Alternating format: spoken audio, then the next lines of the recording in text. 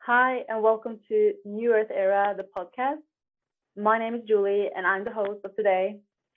And our first guest will be Martin Schmalzried. Martin is an entrepreneur, political scientist, spiritual thinker, author, and music composer. After a spiritual awakening in 2018, he set up a blog, YouTube channel, and a website to share his newly guided insights with the world and help humanity transition from one worldview to another. Welcome, Martin. All right. So I was wondering if you could start telling us about your awakening experience. How did you go through your spiritual awakening? Yeah, so basically the genesis is I'm working in a social NGO, a European social NGO, defending like the public interest, basically, which is quite broad at the European level. And I've been doing that now for over 13 years. And my topics were mostly like digitalization and finance. And the more I sort of delved into finance and economics, I was just thinking, how can this still be holding together? How come we don't have another crisis? How come this is, I mean, and you know, when you look at all the problems in the world, whether it's climate change and all these crises, financial crisis, 2008, what the central banks are doing, what the governments are doing, I was basically more in a more like a survivalist kind of mentality. I was saying to my friends, like, we should buy, you know, pieces of land where we're just going to farm it and learn how to hunt with bows and arrows to defend ourselves. And I was stockpiling pasta and water in my basement. Just really like, I was freaking out. And then my daughter was born and in 2017, and that was kind of like the thing that made me flip, because when you're scared for your own survival, that's one thing. When you're scared for the survival of your family and stuff, I was just so deep into fear that I was kind of seeking something like, just give me some hope, give me something to grab onto, because I'm losing it. Kind of. Totally. And so I was beginning to look at videos one after the other about plenty of topics, whether it's finance, climate change, psychology, philosophy. And in the end, I landed on this video from Jordan Peterson and Sam Harris. And I was very interested in what they were saying at the time. And they had a debate about the concept of truth. What is the truth? That was kind of funny question from me. And I also sort of asked myself, okay, what is the truth? What is all this about? Why are we here, you know? But in a kind of an open-ended way. And so, you know, in the Bible, it says like, if you ask, you'll receive answers and things like that. And ask and you shall receive, as it says. So I asked, and then I received. So in January, it started like in end of December, it already started, but then in beginning of January 2018, I just couldn't sleep anymore. And I had ideas that was like pop into my head randomly, coming out like of a nowhere. Download, you would say? Yeah, kind of. I mean, it was just an idea that was there. And typically when you have ideas, you can usually link them to something that you've read in the past, something like, you know, it's like you make links and stuff. And here it was something that made no sense. I had absolutely no idea where all of this information came from. So I started writing it down, and I didn't sleep for about 2 weeks, or hardly slept, like an hour a night or something. I went from being an atheist, materialist, Big Bang, linear time, you know, cause and effect, rational, blah, blah, blah person. Did you grow up in an atheist family community, or was it more like that Christian? No, rather atheist. Or actually agnostic, like they weren't really into this religion thing at all. They just say, we don't know. But still, I mean, the context that I was raised in was purely materialist science, rationality and all that stuff. And then suddenly in 2 weeks' time, I suddenly started believing in God, and it's just radical. radical shift. Happened. Yeah, and I just wasn't prepared for it because I had no knowledge, no knowledge of spirituality. Like at that point, I hadn't opened a single book about spirituality in my whole life. And so it was completely scary and frightening. And I mean, the way I was seeing is I was seeing like I'm the only person awake in this whole planet, and everybody else is asleep. Yeah, that kind of feeling like you're the only one that sort of gets things, and people think you're crazy, and you're not crazy, but everybody. But so my wife started freaking out a bit, and in the end, she did drive me to the psychiatric emergency unit of a hospital because I was starting to lose it completely. I was saying that was like the reincarnation of Jesus. Wild. It was wild. But initial awakening can be very, very ungrounded. You know, it can be. Oh yeah. You get lost in this very, very space. You know. Yeah. Absolutely. Absolutely. That is exactly what I experienced. I was completely lost in infinity. Absolutely. And I had very poor grounding to start with. I was very much in my head, not too much in like the matter and doing things physically. So it was very hard for me. And so they just gave me like, I acted crazy for like 2 hours there, saying the end of the world is coming, and I don't know what, drawing like weird things on paper saying this is the truth and it will save you and whatever.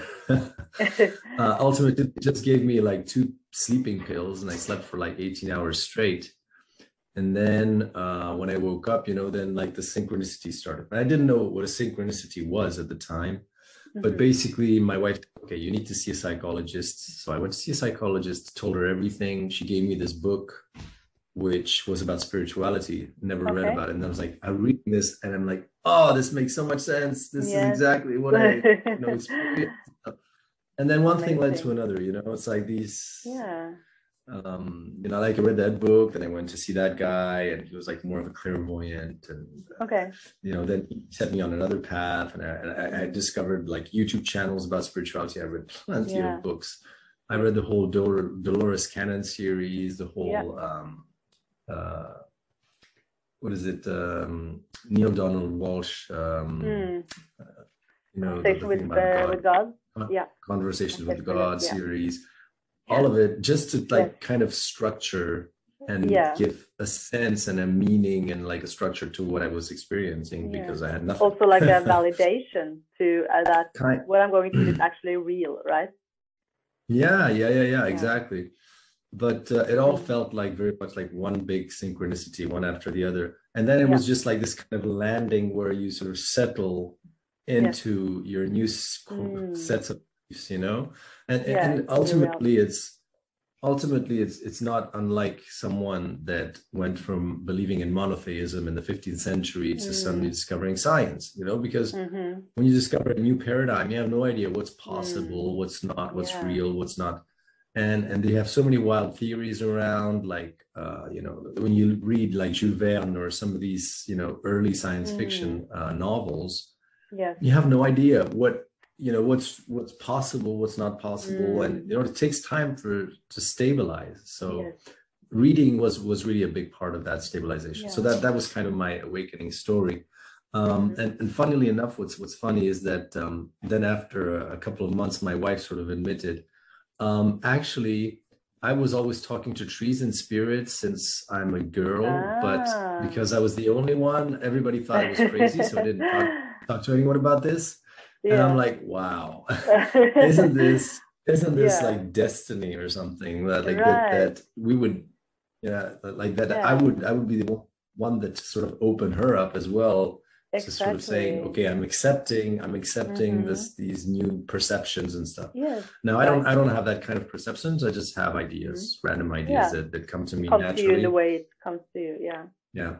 That's also something I'm learning, that it's so like every journey is unique to every person. It's not one way for everyone, right? Yeah, exactly. And like I totally get why, because my wife, for instance, she can talk to spirits whenever she wants to, but she has this kind of normal relationship with that. It's not like she would absolutely spend days and days meditating and channeling and whatnot.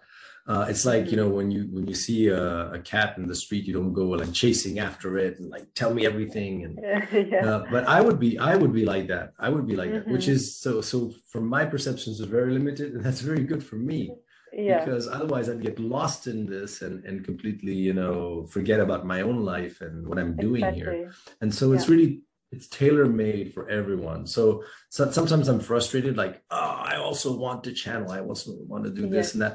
But then again, you remember that it's really tailor made for you, for who Mm, you are, for you exactly. know your own sort of. And if you have these And your blocks, purpose, don't try to right? force. Exactly, Yeah, because sometimes you would get lost or you would like exactly. disembody and be gone, you know? Yeah, right. Yeah, letting go of that, being spiritual in Yeah, a specific way also, and like exactly. that is not Exactly. that is more the ego coming in, right? And trying to, yeah, project itself. Yeah.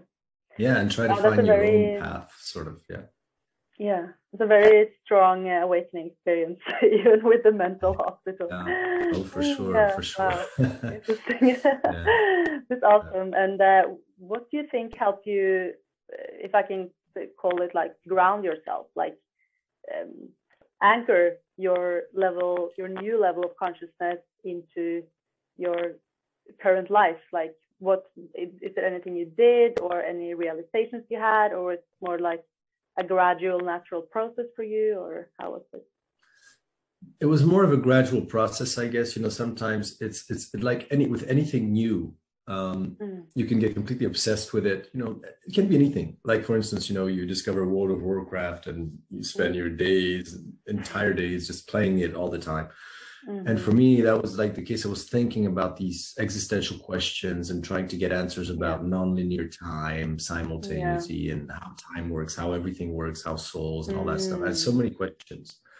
Yeah. And ultimately, the more like you get certain answers, then it's sort of you calm down and you return sort of to your human Yeah. existence.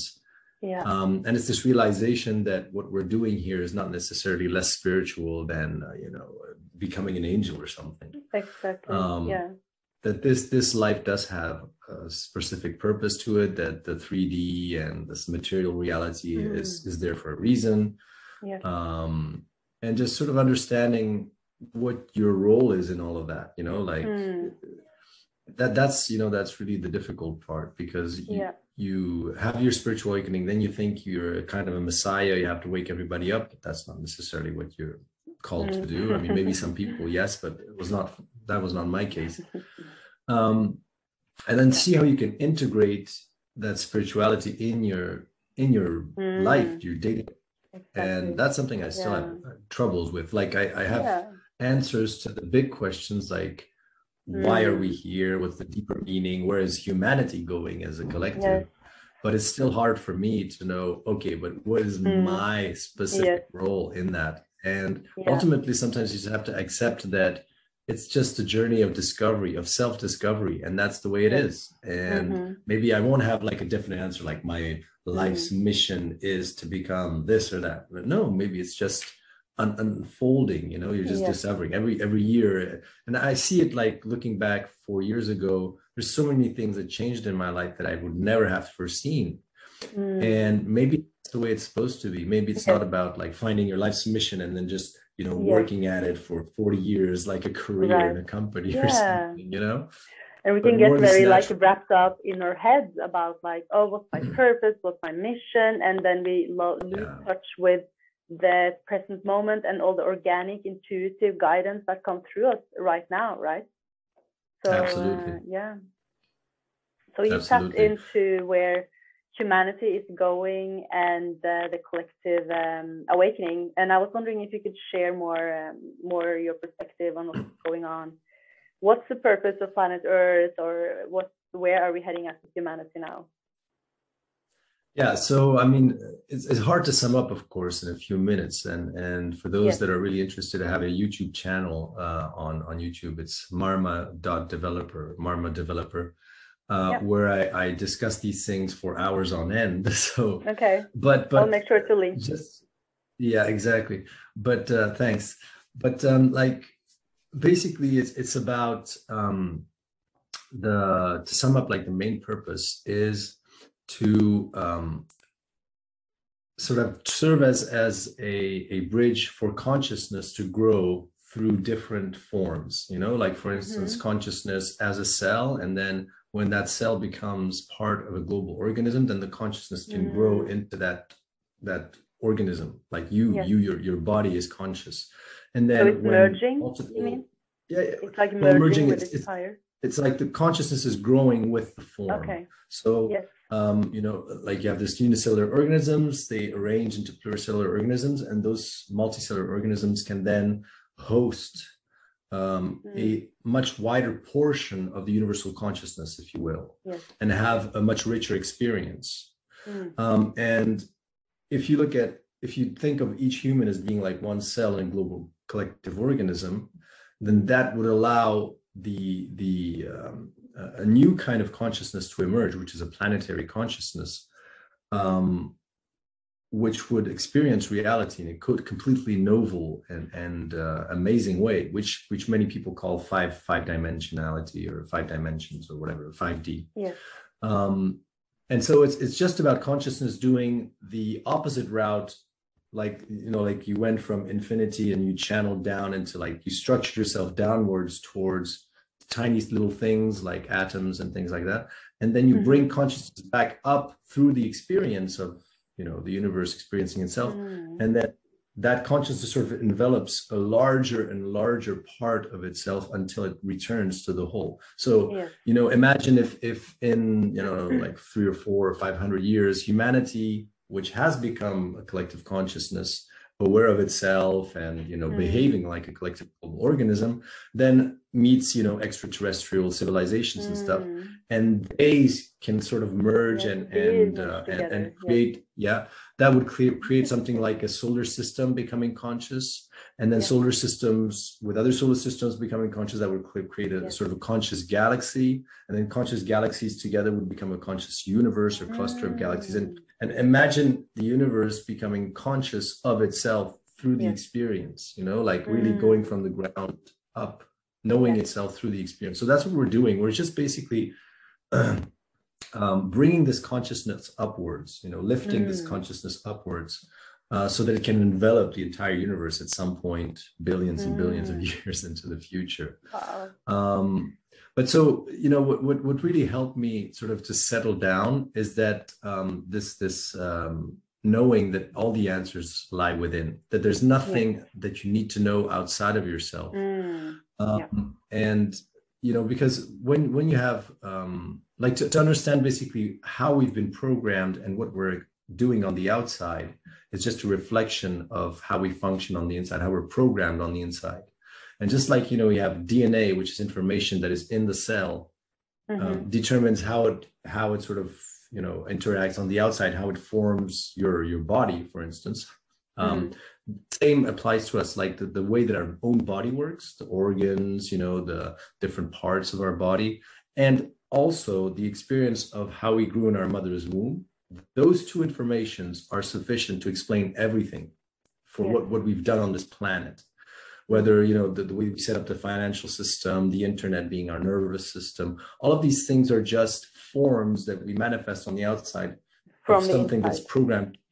Yes, but in an unconscious way. That is, we're not conscious that we're doing this, and that's why we're doing it in a way that might be dualistic or problematic, you see?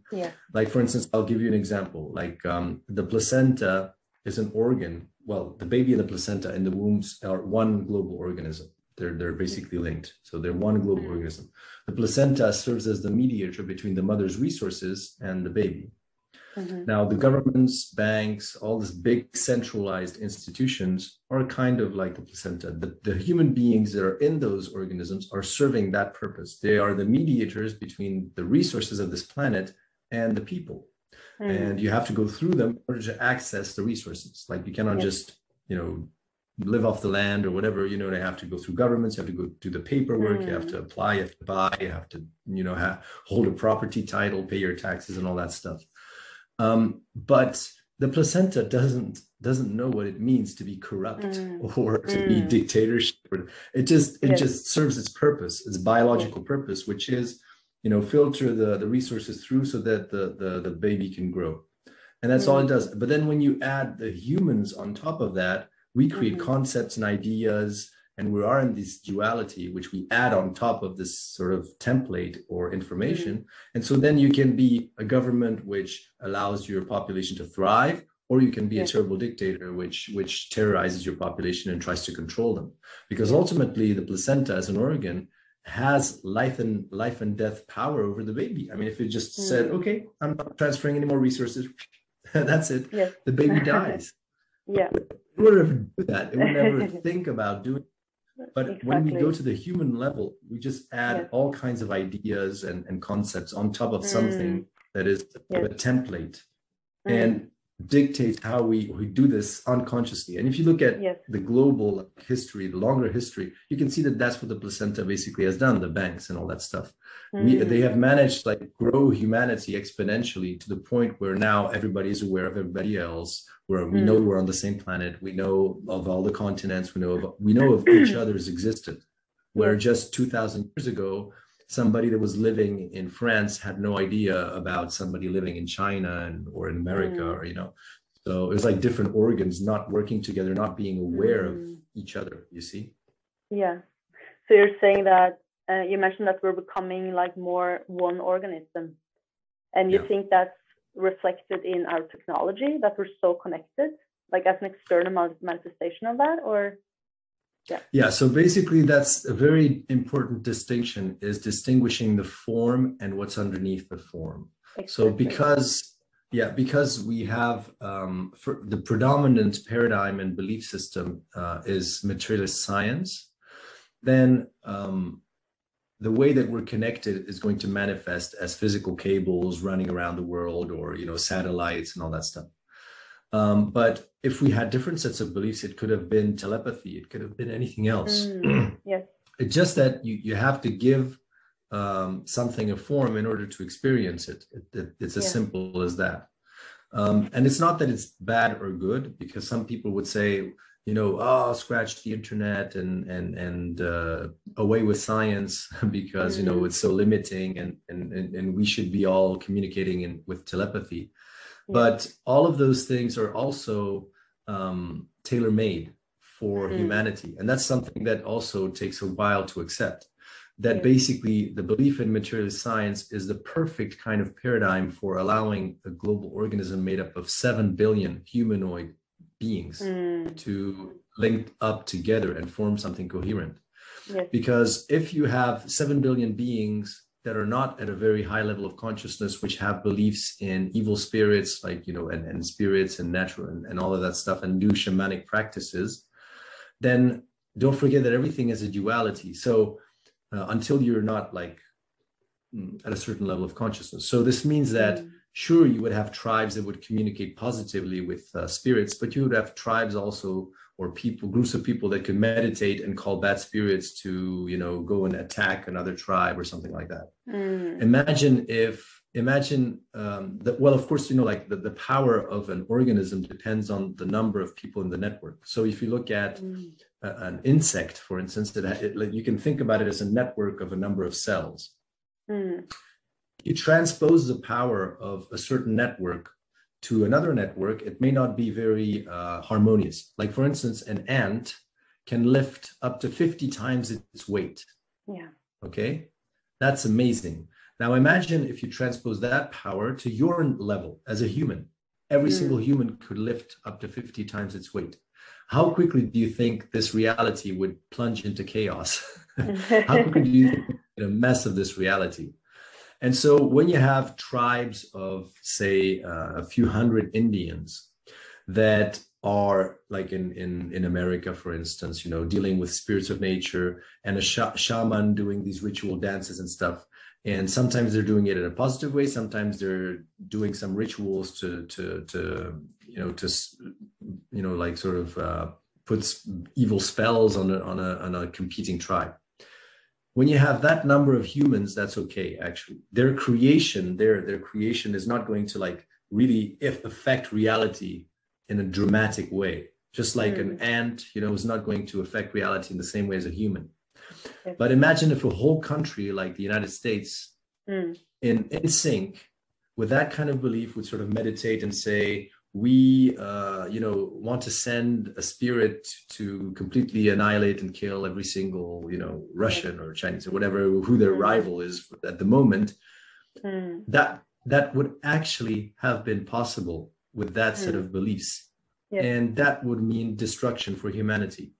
And so science is actually the perfect paradigm for limiting our influence and our power over reality until you reach a certain level of consciousness. Because if you want to go to war with a country, through the science paradigm, you have to train people. They have to go to university. They have to become engineers. You have to open factories. You have to, transform, to have this whole industry to transform raw materials into weapons. And it's a very, very long and tedious process, as opposed to just praying and manifesting something like, an ethereal or something, like sending bad. So we will get more access to more like metaphysical power, mental power when we ascend, which will mean that we are becoming more like one being again, right? Yes, so exactly. Then we will. So it's that, of course, and you always have this duality. So in science, you can use a science to create a nuclear power plant or a nuclear warhead. And you see, once you've mastered sort of that balance where you sort of understand that and you use all that knowledge responsibly, and once people understand that they're part of a global organism and act accordingly, then of course, then those kind of limits can be pushed beyond, and I was always reflecting on what form that could take, but ultimately that's very premature. Because it could be, via like Star Trek like technology, where you just understand so much of science that you can materialize, whatever you want. And you see, we're heading down that direction with 3D printing already. But you can see also, like, for instance, augmented reality, a very interesting technology. Like, imagine if people that have a higher sort of consciousness or awareness can put on these artificial intelligence, augmented reality glasses, and like focus their attention on that object, which is only virtual, and actually make it materialize itself. You see, manipulate it, and the thing is, create it. The thing is, it's always very difficult to give a form to these things, because it's almost like you're the cells of your body trying to understand how you could get from one point of the planet to another point in a few hours. And we call that an airplane. And to us, it makes sense as humans. But to your cells, it's something magical, honestly. Because if you think of unicellular organisms in a swamp, I mean, how could they explain, for them to travel from one swamp to another swamp, on the other side of the planet, is equivalent to us traveling from this solar system to, another star in the galaxy, in terms of, the distance. And so, like, try to explain to a cell of your body what an airplane is. I mean, it doesn't even have to worry about that in any case, because it's your global consciousness, your awareness as a human that is in charge of your body, that has to take care of that. They don't have to deal with it. To them, it's just natural. It's just something that's part of their experience. And to us, I mean, it's not going to be the same kind of thing, but all the people that are afraid of an artificial intelligence singularity that sort of becomes self-aware and controls all of humanity, like micromanages us, and enslaves us. That is. You're not worried about that? Well, no, because it's basically just a bad interpretation of how we would perceive the relationship between our own consciousness in our body and the rest of our body. Like, because most people are stuck in this belief of the intelligence in their body is just in their brain. And they unconsciously view their brain as kind of the dictator, which sends electroshocks into your whole body to sort of move your cells in place, like if they were little slaves that were obeying your every whim, like now you're like a control management hierarchy system, right? Exactly. And because we view that relationship as like going in one direction only, and ourselves as being sort of enslaved, like as slaves that are obeying our will as a global consciousness, then it's inevitable that we manifest those beliefs on the outside, you see? to experience them and to see if we're still okay with holding those beliefs, you see. And so if you change the perception of how your body works, if you understand that it's actually more like a sort of a codependence and collaboration, exactly, where the cells, they give you feedback every time, like when you sting your finger, you put it on a hot stove, you receive pain signals which completely transform your brain, of course, which shape your brain into behaving in a way where you're going to take better care of that global organism in the future. And so it's like it's really a symbiotic relationship. That's the first thing to understand, is that ultimately, you know, like what we're doing with our social media, you know, saying, this really bugs me, or this really annoys me. It's kind of like one of your cells saying, you know, I have back pain, or this is painful, and I don't like this, you know, informing a global collective organism about, okay, let's try and change things so that you feel more comfortable. You know, when you have back pain, you're trying to find a more comfortable position in your chair. And so who's the boss? Are you the boss, or is your back the boss, you know, saying, I have back pain, please move, you know?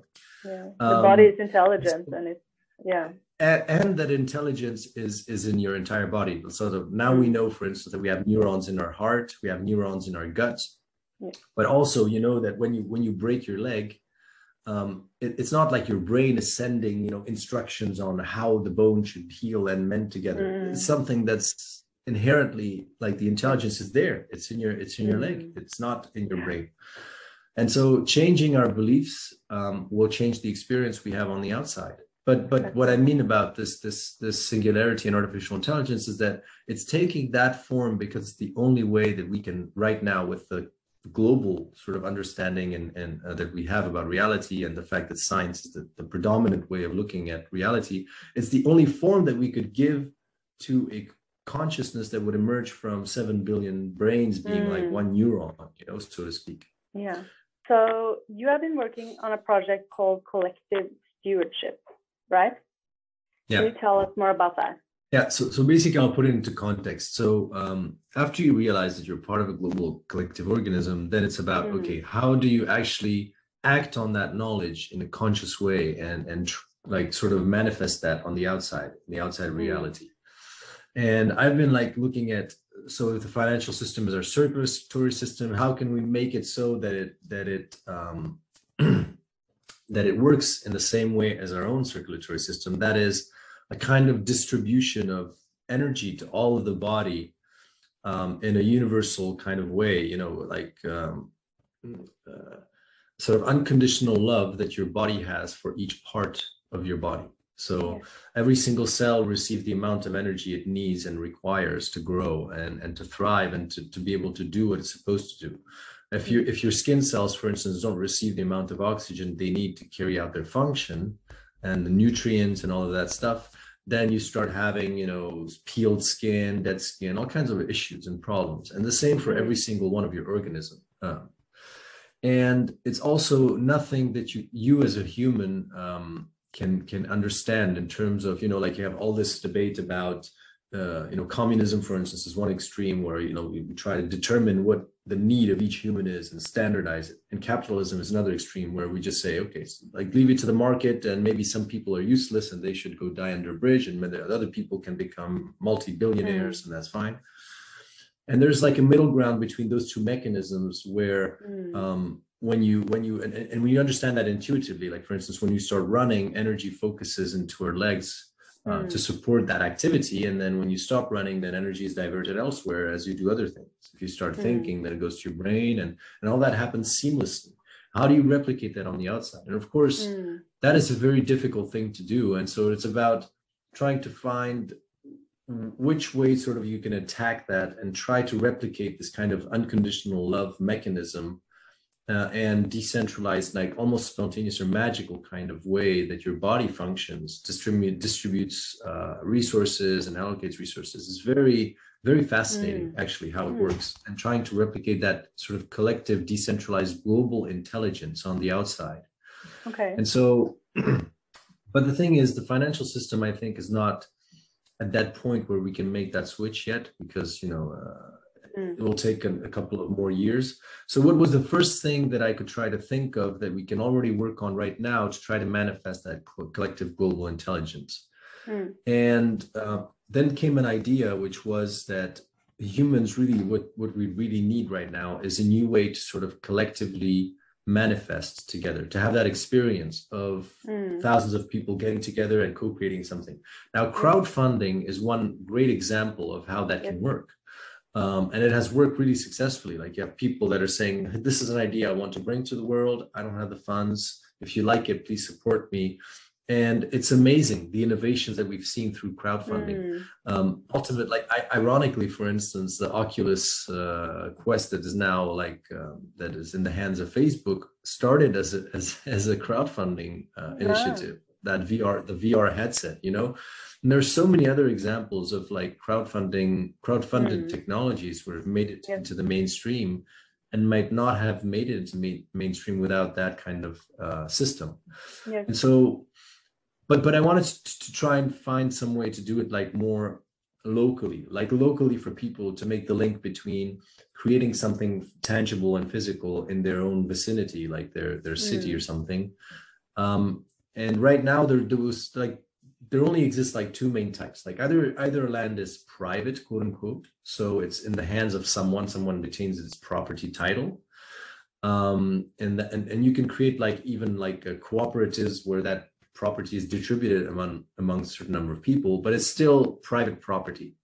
And so those people are in charge and decide what you do with a piece of land. Like, if they want to open it up to the public, they can. If they want to close it, they can. If you want to put a fence around it, they can. Or it's public land, and then it's in the hands of the government or the local government, and if they want to build something there, they can do it. But it's really in their hands. And of course, then citizens can try to petition and try to put pressure. But you know how it is with local governments. I mean, they're always short of cash, and things take a lot of time, and everything is very slow, political. And eventually when things do get done, it might not correspond to what the people expected. And you have so many things like politics in there.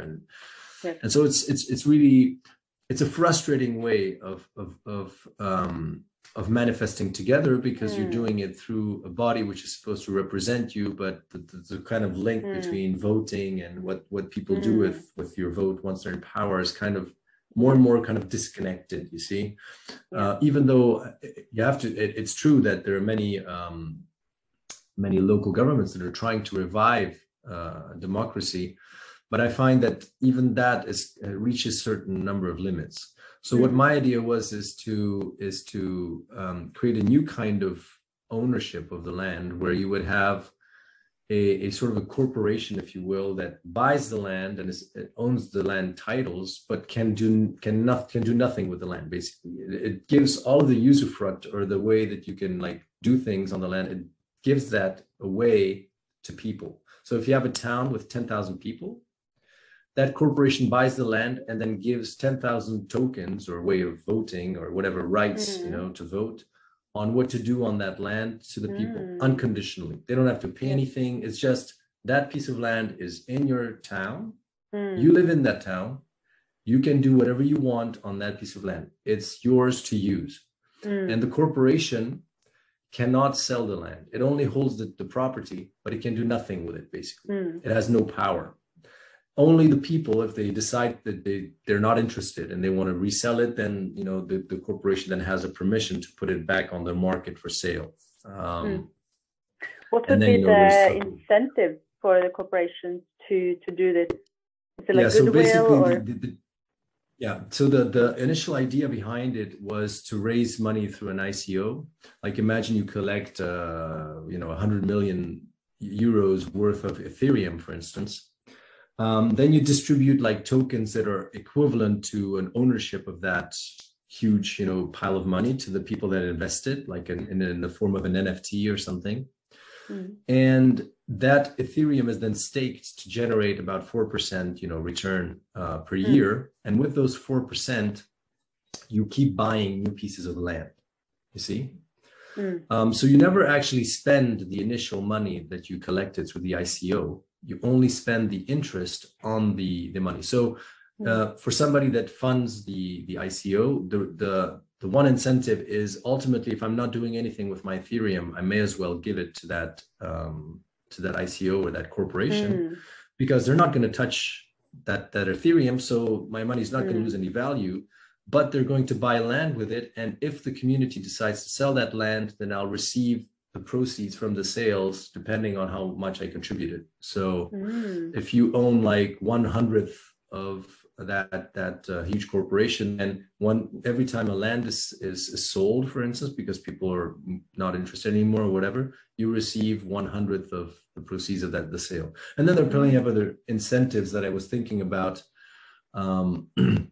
But I'm not going to get into too many technical things. So that it's really at the stage of an idea and a project, but it was really interesting to see the synchronicities as well, because I've just had a conversation a week ago with one of the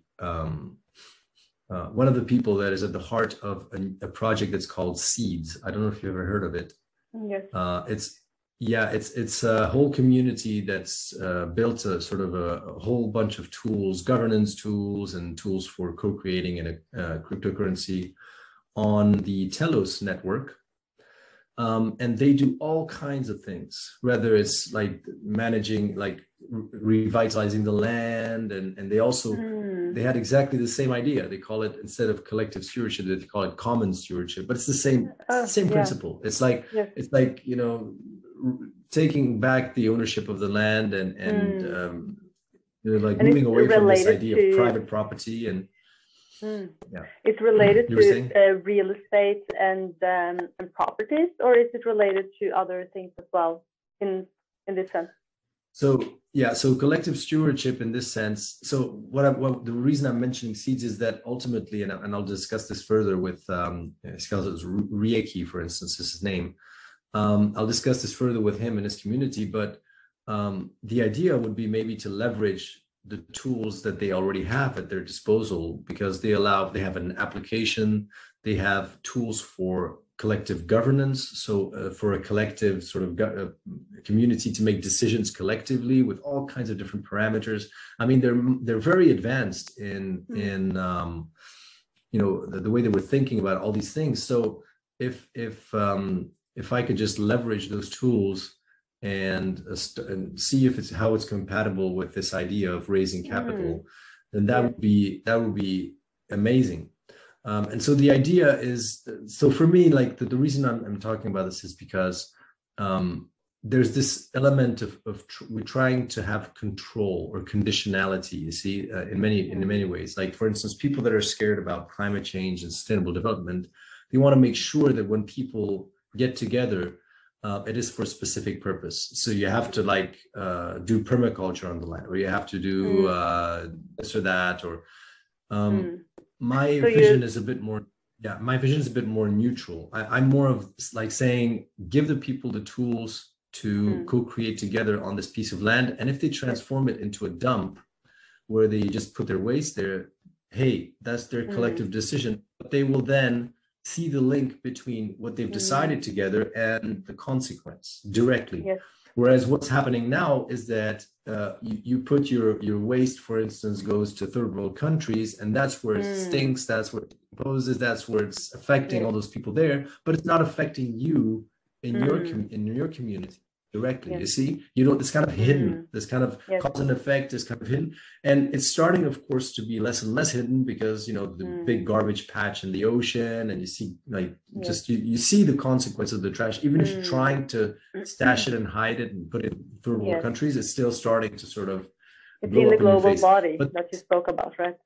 Yes, and so the thing is, it's really important for me to have this thing be as neutral as possible, because we can't afford basically to skip the learning part. Yes, the learning part with trial and error, of people trying to create something together. And even if it's something that is not necessarily good for the land, at least they'll learn something from it. If you try to frame it too much, then I mean, to me, it's not how your own. I love your that. Body doesn't. Your body doesn't judge. Like it would feed cancer cells the same way that it feeds any other cell. You see, it's just this unconditional love kind of envelope. For everything, allow whatever wants to come through. Yes. exactly. And then you Beautiful. have to have this kind of trust that on a global scale, it will amount to something Yes. coherent, but you're not in Okay. control of that. Yes. So, Surrender the so control. it's Yeah. yeah. Exactly. But there's a balance, of course, to be struck. And I'm not saying that projects that have a certain fixed outcome are not, shouldn't be part of this, because they definitely should. Just like, you have diversity is really what we need right now, that's for sure. But I'm just trying to explicit like the way that my vision in terms of Yeah. the collective stewardship, how I see it, and maybe how other people see it. And there's room for all of those kind of solutions. So it shouldn't Yes. be either or, it should be both, really. Yeah. And then it's up to people to select, which one they prefer, or, so it's really important to cultivate that diversity. So Yes. that's So also it will very become important. a co-creation. And yeah, my question was, what do you imagine the land being used for? But it can be anything, whatever the people, the like really owners anything. want to, or the community wants to. Yeah, so ultimately, the way that I was envisaging things is it's very hard to reach out to citizens, anyways. So you have to do it. So a bit of context, like rewind a bit. So we're supposed to be born as a collective global organism. How can that actually manifest on the outside? And there are many ways. Like, for instance, in some countries, what you do in modern Western states, what they do typically is they cut the umbilical cord, and that's it, which is a very abrupt transition. And that's kind of, when people talk about the Great Reset, everything collapsing, the financial system going bust, and all that stuff, that is ultimately the same. It's the same kind of thing. You see, it's abruptly switching from one system to another system, being fed via the placenta all of your resources, and then suddenly the baby has to switch to a completely other way of functioning, another source of energy, like via the lungs, via the digestive system, and milk and all that stuff. And what happens typically is in the first 3 or 4 days, the baby, or weeks even, the baby loses about 10% of its body weight because of that abrupt transition from one energy source to another. Now, 10% of the baby's cells, that means that there's more cells that die than are born, basically. Take that to the level of humanity. If we're 7 billion, 10% is 700 million people. Imagine 700 million people dying. And I imagine that would be about accurate if, like, the financial system and the energy grid and all those things sort of collapse because of whatever cataclysm. If it happens like this. And then you have to sort of find new ways of functioning very quickly. That would probably be, and don't forget that, like, for the baby, like 2 or 3 days, when you scale that up to our experience as a global collective organism, that may be 2 or 3 decades, you see. So time is completely different. Like 9 months in the womb is for us like, I don't know, 20,000 years on this planet, so the time is like, you have to think about time in a much stretched kind of way. So subjectively, to the cells of the baby, 2 or 3 days is the equivalent of 20, 30 years for us, as humans. So and then there are other practices which are very interesting, such as lotus birth. So lotus birth is you keep the placenta attached, and all of the resources can keep flowing from the placenta to the baby. And the baby basically gets rid of the placenta after 4 or 5 days, once the cord is kind of, dried out and stuff. And what they found in preliminary research is that the transition is much less abrupt, and the baby doesn't have that kind of, weight loss. And so that's what I'm trying to do. And so that's why also I'm trying to... A smoother transition for humanity. Exactly. So basically, if you think of our governments as the placenta, I'm not the kind of person that would say, screw the governments, let's do our own decentralized autonomous thing because they're the old world and I don't want them, and I'll just do my thing, and it's better, and the older system is bad, and so. So my way of doing it is I would reach out to local governments, of course. That's what I'm talking about, this whole thing, like going backwards, and trying to do it in partnership with the local governments that are open to that new kind of idea of experimenting, because they will be facilitating the process. And also reaching to local instead of fighting. Exactly, because they also have the possibility to reach the 10,000 people in your city in a much much easier way. greater extent than you as Mm. an individual driving around and putting little papers in everybody's mailbox. Imagine. Yes. They have sort of magazines, they have ways of communicating with the population that you just don't have. And the same with like local organizations that so once we buy a piece of land, what I would do basically is reach out first to local organizations that would love to have an idea, that have plenty of ideas for what they would love to see.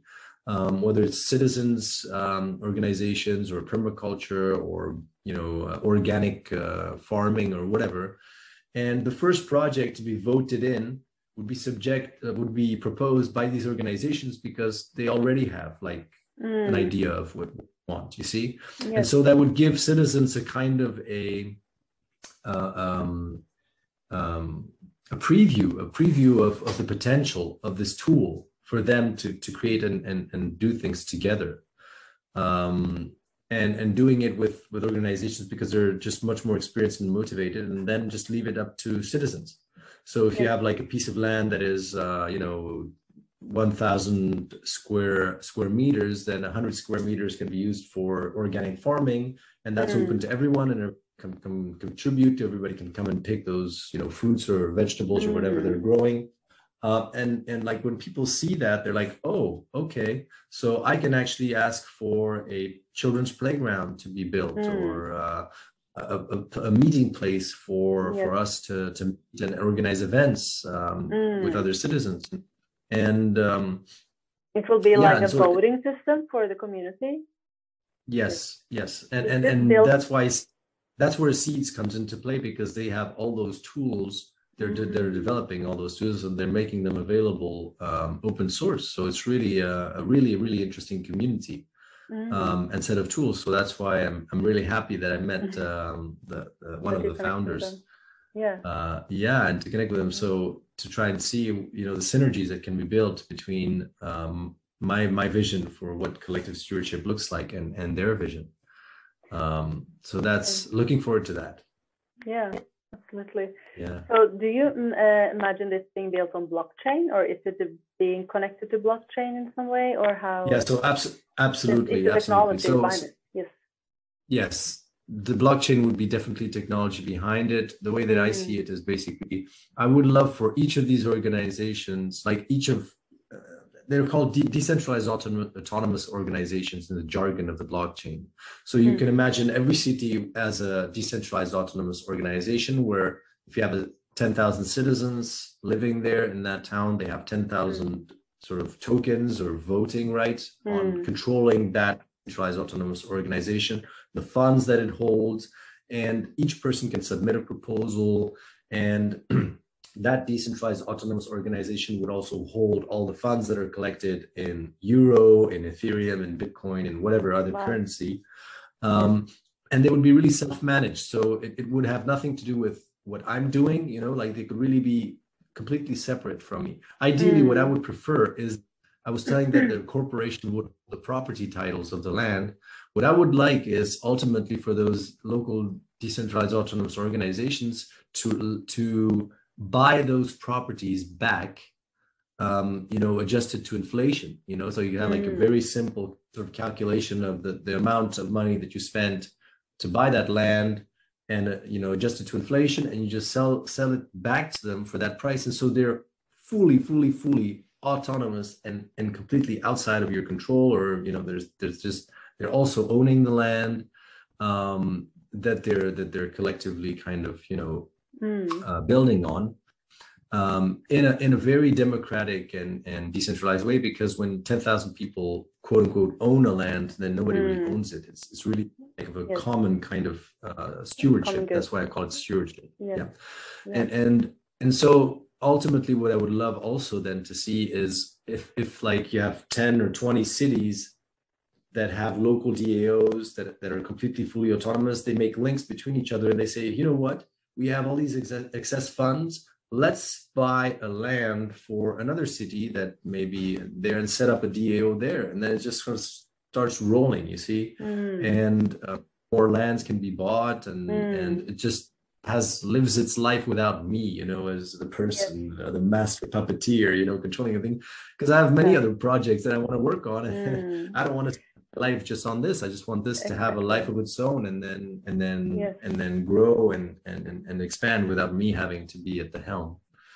So beautiful. So what other projects are you working on now that you're mentioning? So I have a book that's going to be published in French, though, on this whole vision of the relationship between inside and outside. So to give a sort of a frame to what we're experiencing, talking about the future of the financial system, the internet, artificial intelligence, the stuff that we talked about, plus going a bit more into depth.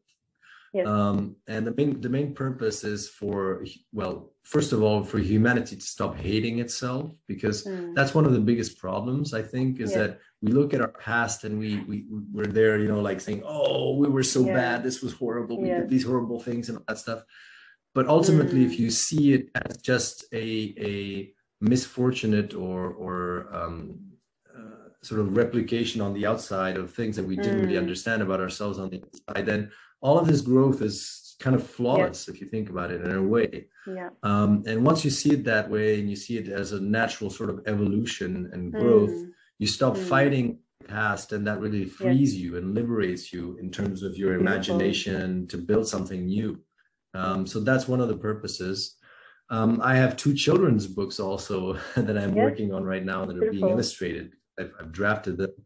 It's about, hopefully they'll be in English as well, because I can translate them myself, but a 300-page book is something that I wouldn't have the time to translate. But they would be about spirituality for kids, to sort of have I have 2 children now. The oldest one is like turning 5 soon, and so I'm thinking, how can you start talking about God and spirituality in a different way than the way that it's been depicted in the Bible, or that is less mystifying and more sort of intuitive for them. And it also comes more natural to children, because they still have that sort of, they still live more in this intuitive spiritual way. They're more connected to source as they come, right? Yeah. Absolutely. So that's things that I'm working on. I have this consultancy that I've created where I try to make the link between things like blockchain and spirituality and how it sort of ties all together. So I've created a 5-part modules training, just for people to understand blockchain, understand what the money is, how the financial system works, and what it entails for the future, so and the spiritual concepts behind it. Yes, exactly. So that's the last module. So it's like 5 modules. It's like understanding money and blockchain, understanding the financial system and economics, how it works, why blockchain is so important today. Then looking at the different crypto assets that exist, and the different ones, like what's the purpose. The 4th one is how to invest, like the practical things, like opening up an account on an exchange platform and all that stuff. Wow. And the 5th one is tying it all together. Or is it for corporations? It's for anyone. It's for anyone that wants a sort of a huge, like a bigger frame on this whole topic and understanding it in a broader context, like why blockchain is important, how it works, how to invest in it. And also this spiritual dimension that is not just about profits and making money, but it's part of a larger kind of evolution for the financial system. And then with that consultancy service, I'll send you the link as well. You can maybe link it in the video. It's called Humanity. Like it's a play on words, like you have you as you instead of like humanity. And then at the end, it stops with ET, like ET, like extraterrestrial, because so it's humanity.life. And there I'm trying to sort of have to build a lot of different tools, trainings and all that stuff to facilitate this transition from for humanity moving from one paradigm to another paradigm and sort of understanding, having new vision for reality. So there's plenty of things I'm working on in parallel. It takes a lot of time, but bridging economy and finance with spirituality is a huge absolutely topic. So it's for sure. Also compose music on the side, so it's like one of my hobbies, still doing that. So that's what also type of music part is of my that? activities. What type of genre? So Yeah, so I mostly love classical music, but right now I'm especially composing music for video games, interactive music for video games. So Okay. that's one of my hobbies. So Mm. yeah, very busy life, but With it's also family, very music, yeah, a rich life. yes, Yeah, trying to absolutely. reconcile everything. So yeah. Right. Yeah. All right. Last, I want to ask you, where can people find you? I will make sure to link in the description. Yeah. So basically, the best thing is I'll send you a link to a website that I created under my own name. So it's martinschmalzried.com, because ultimately Mm. we're all multidimensional human beings. We all do a million things. And, before everybody was like sort of chopping things up and compartmentalizing things. And I'm doing this Yes. here in this corner. And so I Yes. try to create a website which brings together all of my activities to say, okay, Mm. I do this, I do political blogging and spiritual talk, Yes. and I write books, I do music. And Mm. so, if you go on that website, then you have quick access to other websites where Yeah. it's Never find anything. so it's all of my work is centralized there. And so it's easier to find me via that portal. Perfect. All right. Yeah. Is there anything more you want to share before we wrap up? No, this was great. All right. Yeah. Thank you, Julie. Thank you so So much. And I talk to you soon. perfect. Thank you very much. Perfect. Thank you so much. Have a nice day. Bye bye. Yeah. Bye.